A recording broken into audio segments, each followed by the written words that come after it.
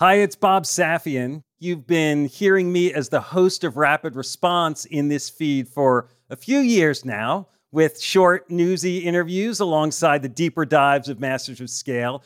Well, I'm excited to share that Rapid Response is expanding into its own feed. We'll be putting out shows twice a week, focusing on the urgent issues that business leaders are dealing with in real time. So search for Rapid Response in your podcast player and subscribe to make sure you get all our episodes. I'll see you on the other side.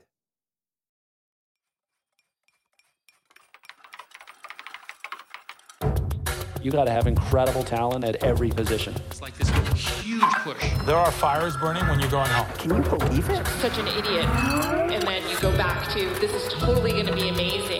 There are so many easy ways. I'm supposed to know what to do. I have no idea what to do. Sorry, we made a mistake. But you have to time it right. Oops. Working out of a 3-bedroom apartment. Stuff that just seems absolutely nutballs 10 years later. I was like, well, that's just how you do it. We haven't made it. Just how you do it. This is Masters of Scale.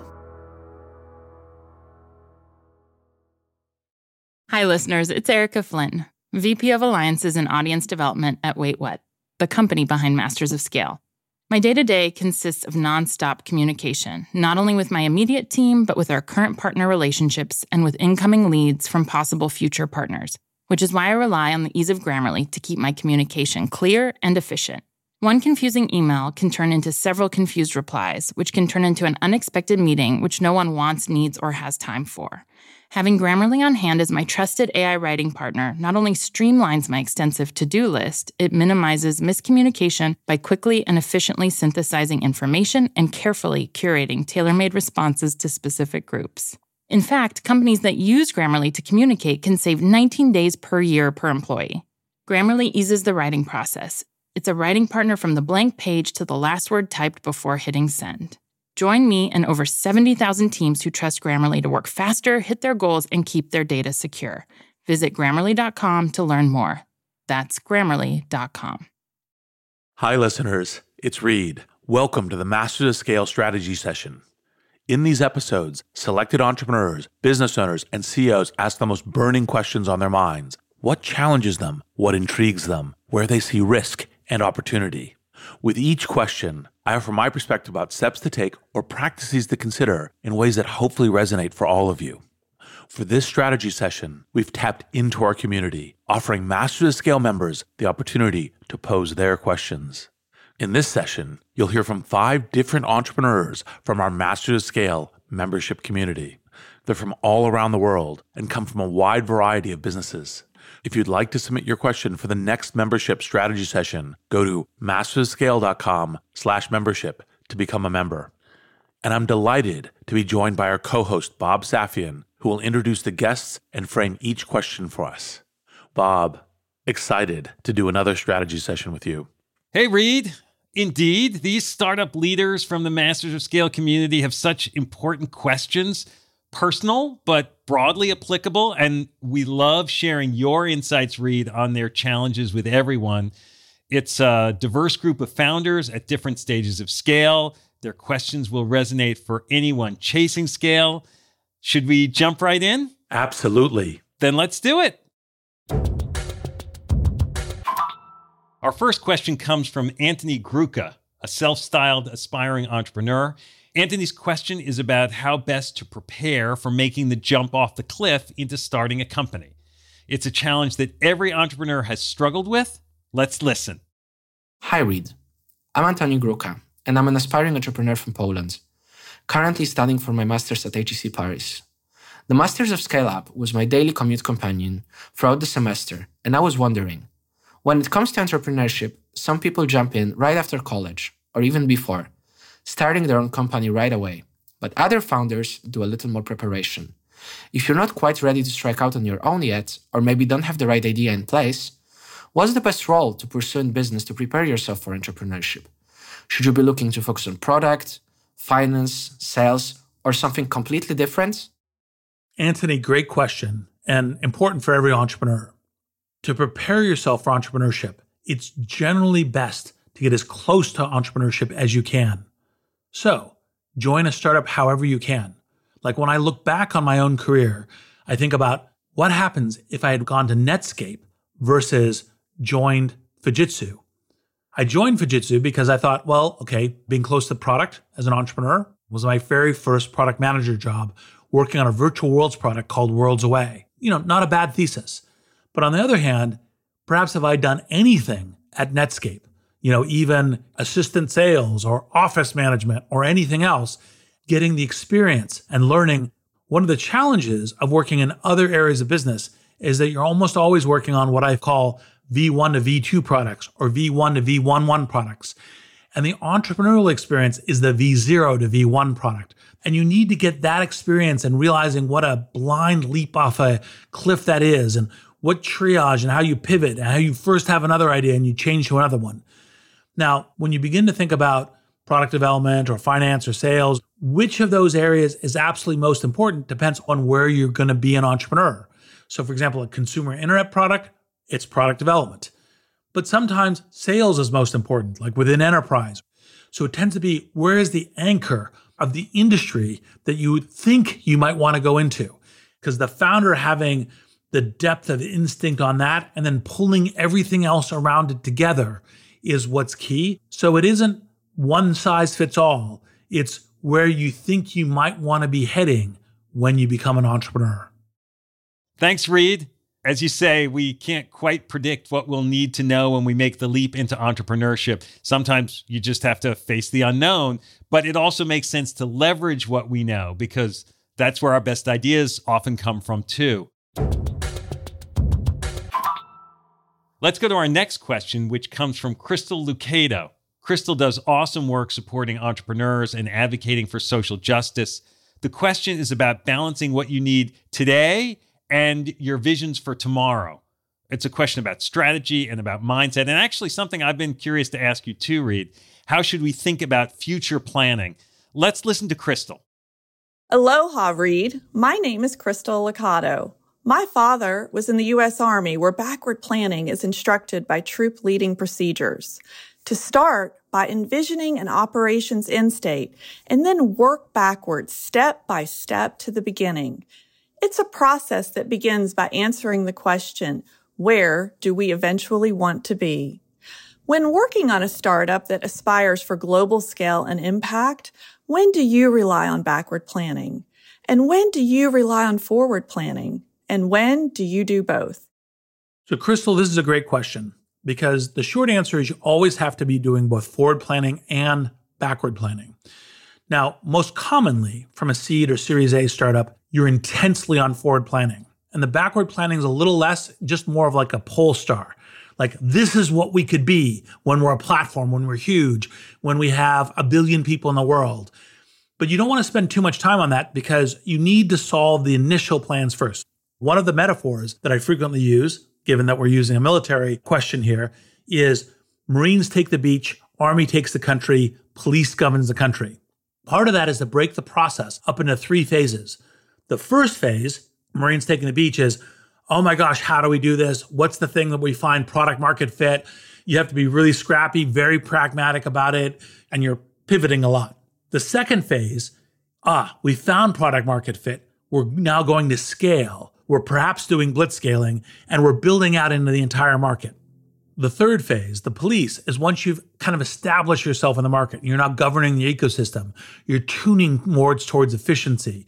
So back to your question, in an early stage startup, it's a lot of pivoting. Because by the way, you're pivoting in order to get on the beach may require you to choose an entirely different beach. And therefore your backward planning, thinking this is the market you were going to establish, may now be entirely irrelevant.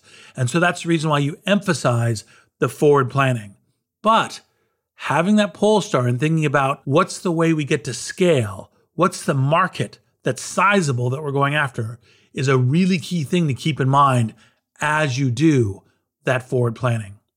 I love that metaphor about the Marines, the Army, and the police, Reed. It clarifies the different phases. And I also love how you describe the need for both. We need that North Star, but we also need to be acting based on the world of today. Otherwise, we'll never get to that future dream. On to the next question, which is another great one. It comes from a Masters of Scale member that some of you listening, and you, Reed, may be familiar with. Tudor Mialescu is the co-founder and CEO of Speechify. Tudor joined us during our live strategy session last fall as a contestant in the crazy entrepreneurial game show we called The Pivot Point. If you haven't heard the recording of that super fun session, you should definitely scroll down the feed in your podcast app and find it after this episode is over. It's the one titled Strategy Session Live from December 14th, 2021. Tudor's question today is about yearly goal setting for startup growth. How much is enough? It's something every early stage founder obsesses about, trying to gauge their progress, their status. Let's listen. Hi, Reed. I'm Tudor Mihailescu, co-founder and CEO of Speechify, that is Speechif AI, an AI startup that helps companies generate organic traffic through social sharing, based in New York City.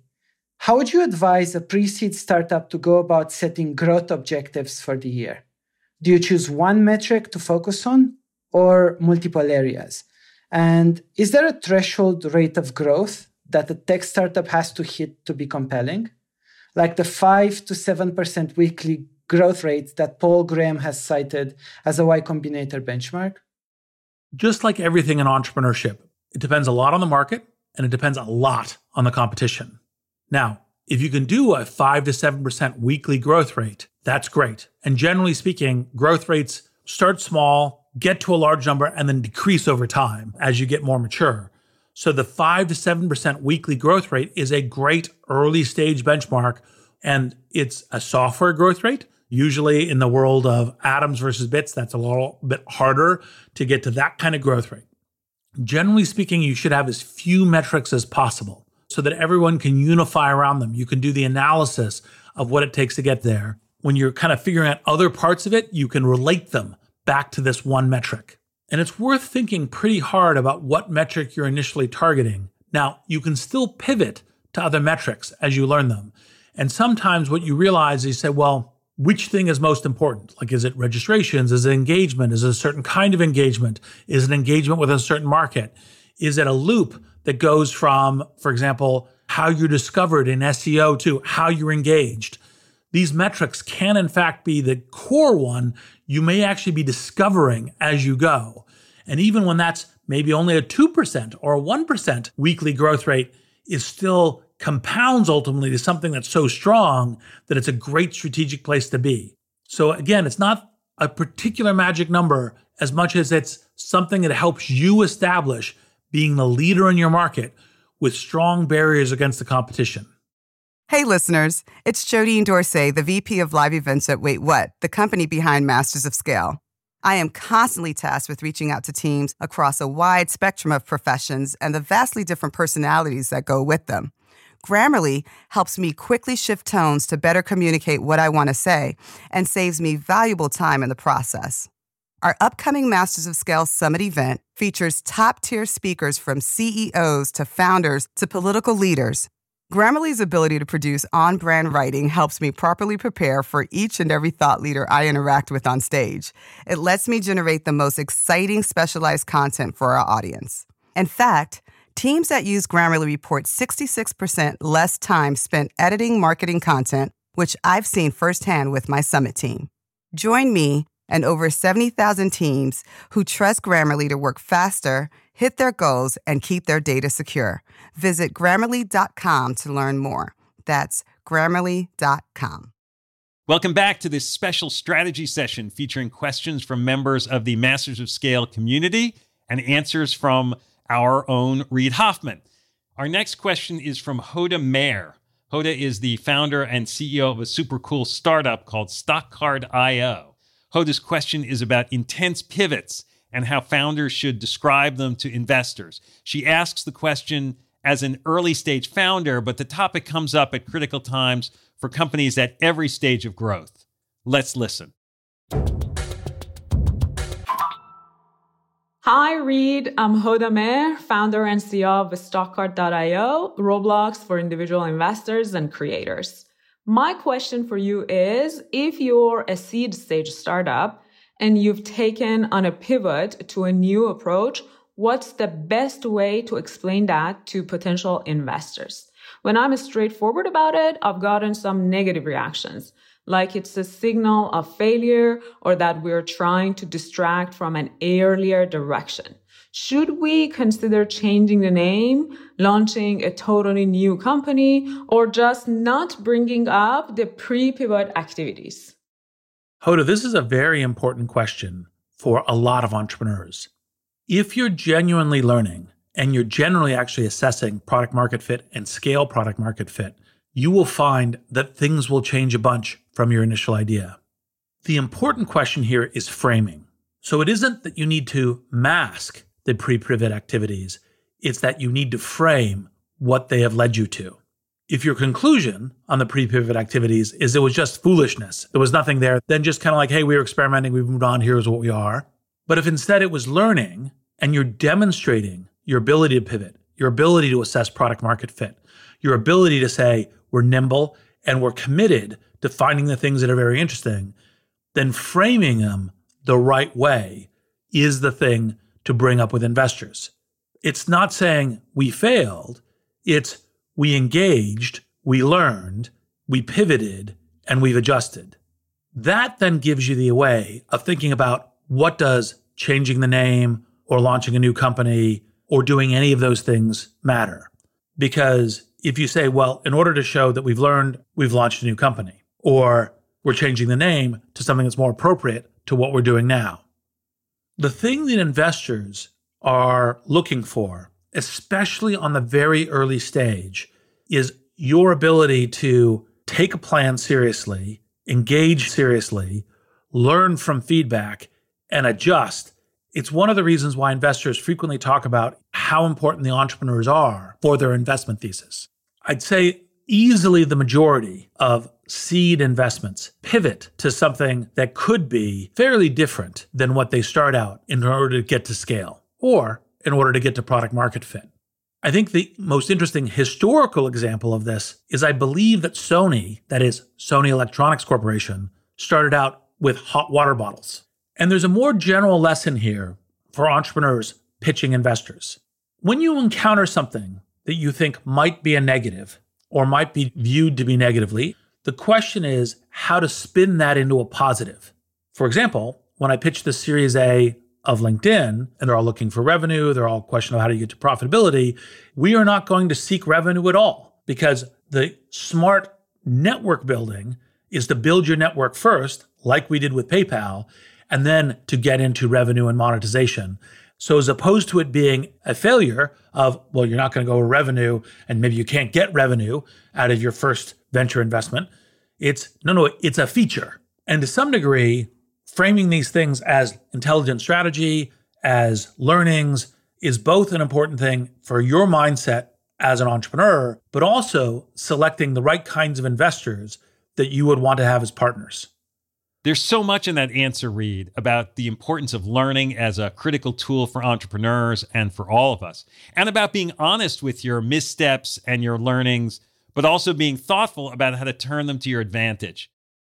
Our final question comes from Shamini Dana.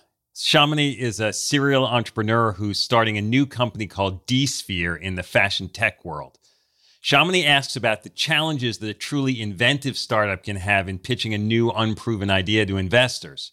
These are the kind of realities that any business person at any stage company will be forced to navigate when looking to build momentum around a brand new concept. Let's listen. Hi, Reed. I'm Shamini Dana. I'm an entrepreneur based in California, and my latest project is a creative fashion tech platform called D-Sphere that is unlocking creativity through the personalization of fashion by leveraging Second Life materials. There's a lot of talk about climate change and the need for innovative solutions, but I'm finding that investors are skeptical about backing a marketplace that doesn't exist or is still underdeveloped. Our platform, D-Sphere, could unlock significant network effects by empowering the collective, but it's still early. How would you best advise that entrepreneurs demonstrate the power of their idea? Marketplaces are hard, but very valuable. Marketplaces, whether it ranges from Airbnb or eBay or even more broadly put like LinkedIn for talent and others, are super valuable when they get to scale and they become an enduring part of economic, business, and sociologic infrastructure. But part of the reason why they're difficult is because the same kind of network effects that lock them in and enable them when they're at scale also are very difficult to get into place. It's almost like an anti-network effect before you get there, because like a buyer shows up and a seller's not there, so the buyer goes away, and then a seller shows up and the buyer's not there, so the buyer goes away. Frequently, it's an occasional transactional environment, but doesn't have the ongoing engagement that a social media or other property might have. Part of the reason why eBay buys advertising fairly constantly is because obviously the people who buy and sell off eBay a lot remember it, don't need the advertising. But the people who are like, look, I was aware that eBay was there, but I was looking for something and it didn't occur to me to look on eBay as a way of doing it. And so these are the kinds of things that make marketplaces very difficult to get going. And you have to get to the critical mass such that it works. And what's more, marketplaces frequently are thought about as two-sided, but frequently there's also multi-sided marketplaces where there's multiple participants, which makes it even more challenging. Generally speaking, most people say, well, the marketplace doesn't exist because the demand isn't there. So the real key thing is, how do you get the demand going? You need to give the best possible evidence that the demand might possibly be there. Now, some of it might be, we have a real privileged channel for aggregating supply. And once we really aggregate the supply in a unique way, we think we can get to the demand. It's a theory, but you can show evidence to the theory. Another is you can try to pull, get intel off search characteristics or purchases in various domains to show that there is actually, in fact, some natural demand and you just need to aggregate it. A classic entrepreneurial approach is to go buy some advertising on a platform like Facebook, hopefully, at a reasonably low cost basis, and prove click-through. And that entrepreneur has a flow-through page that includes the potential purchase. You say, if you put in your email address, we'll email you when it's live. Thank you very much, et cetera.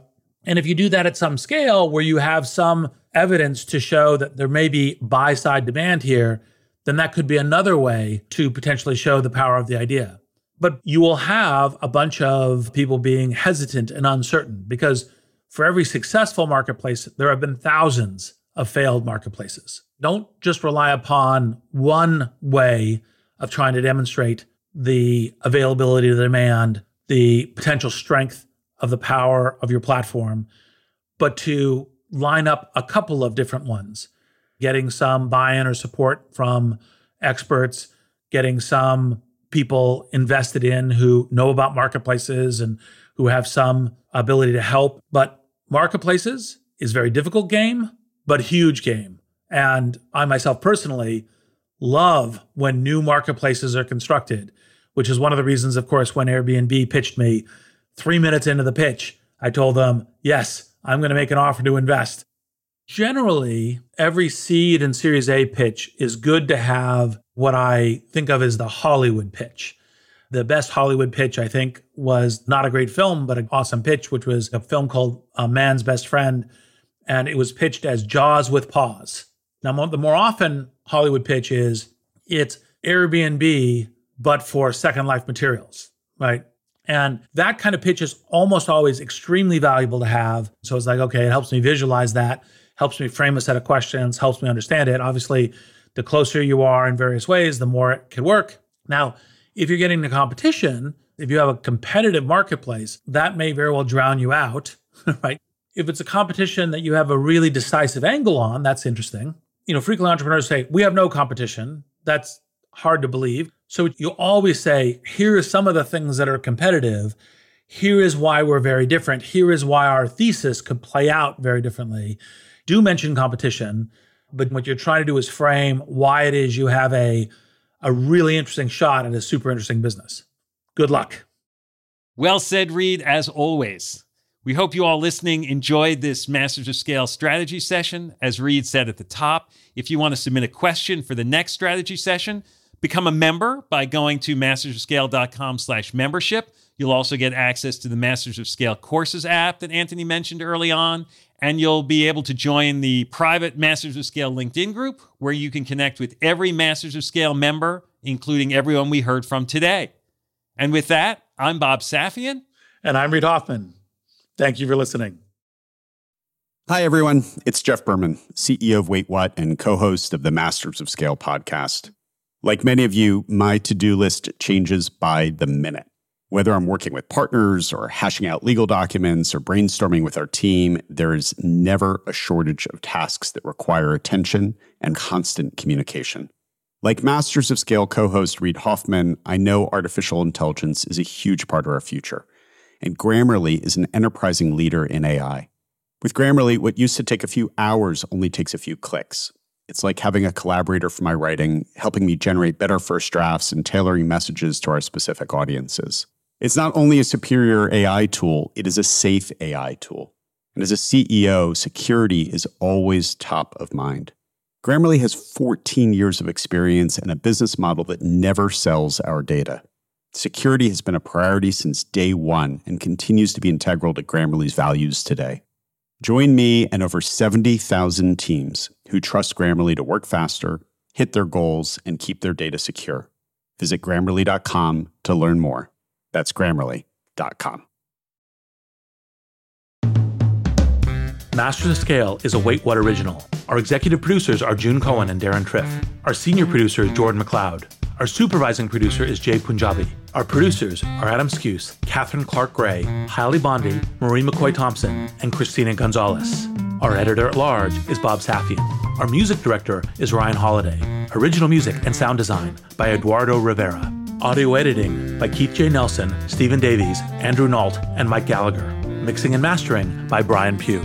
Special thanks to Chris Ye, Elisa Schreiber, David Sanford, Saida Sapieva, Greg Beato, Adam Heiner, Emily McManus, Kelsey Capitano, Tim Cronin, Anna Pisano, Ben Richardson, Mina Kurosawa, Sarah Tartar, Charlie Meneses, Chineme Ezequena, and Colin Howarth. Become a member of Masters of Scale to get access to a year's worth of courses and content on the Masters of Scale Courses app. Find out more at mastersofscale.com/membership.